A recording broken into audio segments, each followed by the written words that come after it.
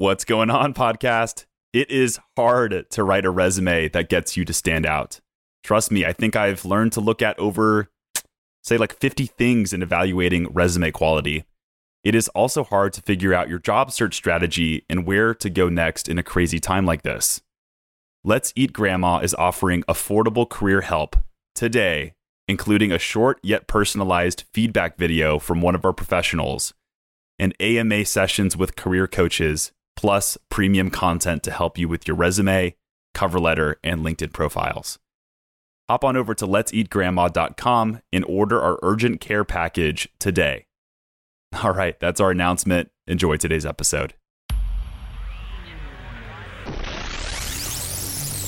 And welcome to the Let's Eat Grandma Career Warrior Podcast, where our goal is not only to help you land your dream job, but to help you live your best life. And for this episode today, you are going to hear some premium content from our urgent career package offering. This is going to be a snippet of advice on keywords and applicant tracking systems. This is a huge part of the job search process, especially if you're applying online. So listen up to this episode, and I guarantee you'll take away a nugget or two to help you with your job search. Let's roll the clip. Don't neglect other parts of the puzzle. Woohoo, you got your resume all spruced up looking great, but now you have a cover letter to worry about, and you have your LinkedIn. Now, I'm going to vouch for one of those being more highly realistic that someone's going to use keywords in, and that's LinkedIn. LinkedIn literally is a job board. For those of you who don't use it outside of the social networking part of it, it can be used to find professionals. In fact, go ahead and do a quick Google search of sales manager in Portland, Oregon, or wherever you are, and find out who's coming to the top of your list. If your friend, your buddy, or you even do it on a private browser search and you try to find yourself using this and you don't show up with the relevant keywords, you're probably not doing your profile justice. Because guess what? Recruiters aren't necessarily using a search bar to find you. They're using something a little bit more sophisticated, but they are searching for you. So you want to make sure that your keywords in your profile are up to date, relevant for the keywords of the industry that you want to be in. Don't forget, the industry that you want to be in, not the industry or position that you came from. Always be forward looking. So your cover letter, again, I can't say with any veracity or whatnot that someone is actually going to be screening your cover letter for keywords. But again, like I said earlier, where there's a chance, there's an opportunity, so on and so forth. But if you do it, you'll look more targeted when if the human reads it. Who knows if the human's going to read it? But hopefully, if they do, you look better and more targeted.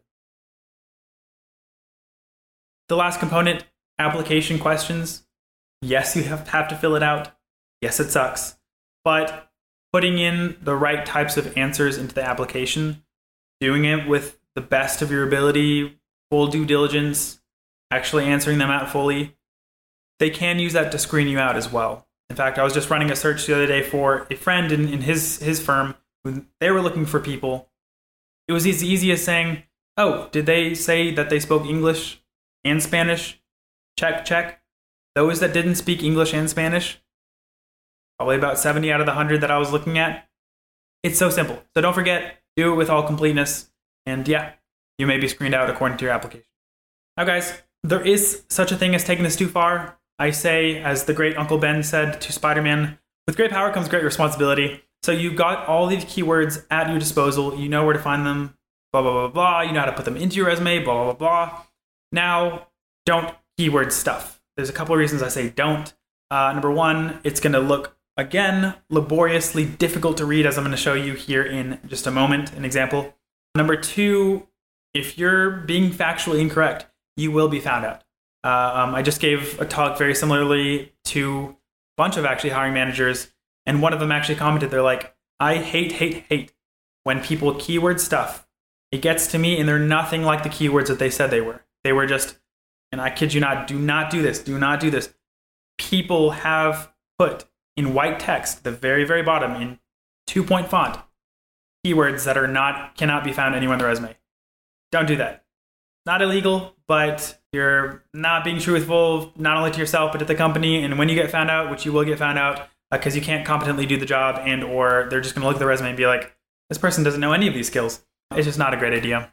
I want to kind of leave you guys on the last handful of tips here. I said a moment ago, be forward-looking, focus on where you're going, not where you've been. This is for all you career transitioners out there. This is for all of you who want a bigger and better job than they have right now, particularly in regards to management or leadership positions when you may have been an individual contributor, right? These are all good examples for a case for why you may need to do this. So again, focus on where you're going. Number 2, only highlight the best of the best. Really and truly, guys, you don't know how much pushback I get from clients saying, oh, no, I'm so just connected to that one thing that I did 5 or 10 years ago, or I'm just, hey, it was a position even a year ago, but no one knows, but I'm just so proud of the fact that I was doing this in the background and I was helping them, do this and that and the other. And I tell them, does the person reading the resume want to know that? Well, not really. I don't think so. Okay, then don't include it. Omitting information is perfectly fine, and everyone in the real world knows that not everything you've done has to exist or belong on your resume. It is a condensed version. It's not a full curriculum vitae as it used to be in the old days. It is just a modern day, especially in the US, American resume, US-based resume, and it's okay to omit stuff. So showcase the best of the best. If you are looking for a management position, but you have not yet been a manager, well, where do you feel like you led something, a project, or even some people? Maybe you were just some interns that came through and you helped train them. That's an instance of where you were helping to be a leader or a manager. Showcase that best of the best. Make it number 1 bullet point. Put it twice, but rephrase it so it's not the same bullet point. You get the idea. Just showcase the best of the best. Forget the rest. Now, the last tip I'll show here, a couple slides, is just persist beyond the black hole. It can be a black hole, guys. Always be forward-looking. When I say you do want to tailor descriptions with a position you're trying to fill, I also say don't fully describe things that were important in the past. Be forward-looking. Persist through the black hole. Do it. It can absolutely feel like you're just shooting your shot 100 gazillion times a day and not hearing back once, because sometimes that's the game you got to play. End here of fall of 2020, there are a lot of job seekers, a lot of applicants for a lot of different companies. Persist. Play the game a little bit. If you want to use these tips to the fullest of your extent and you want to do them truthfully and do them as often as you can, I promise you, you will be more successful, but I still promise you it's going to be a challenge. I promise you it may even be less than a 20 sometimes % chance of even being seen. So that's just my only tip. It's a little bit more motivational than it is a true hard and fast tip. Can take up to 20 weeks. That's a hard and fast statistic for an aggregate of a lot of different industries. It can be much longer for some jobs. It can be shorter for some jobs. Again, I said 20% a moment ago, but we see stats. I mean, we talk to a lot of job seekers, hundreds and hundreds of job seekers a month. In fact, when I'm talking to a lot of people and I hear, 1 out of 20, about 5% or so, or whatever it is, I say, gosh, that sucks. And I don't mean to belittle your position or make you feel any less or any less meaningful, but I do talk to a lot of people and a lot of people tell me the exact same thing. So how can we get you to a 20? It's by doing keyword stuff like this.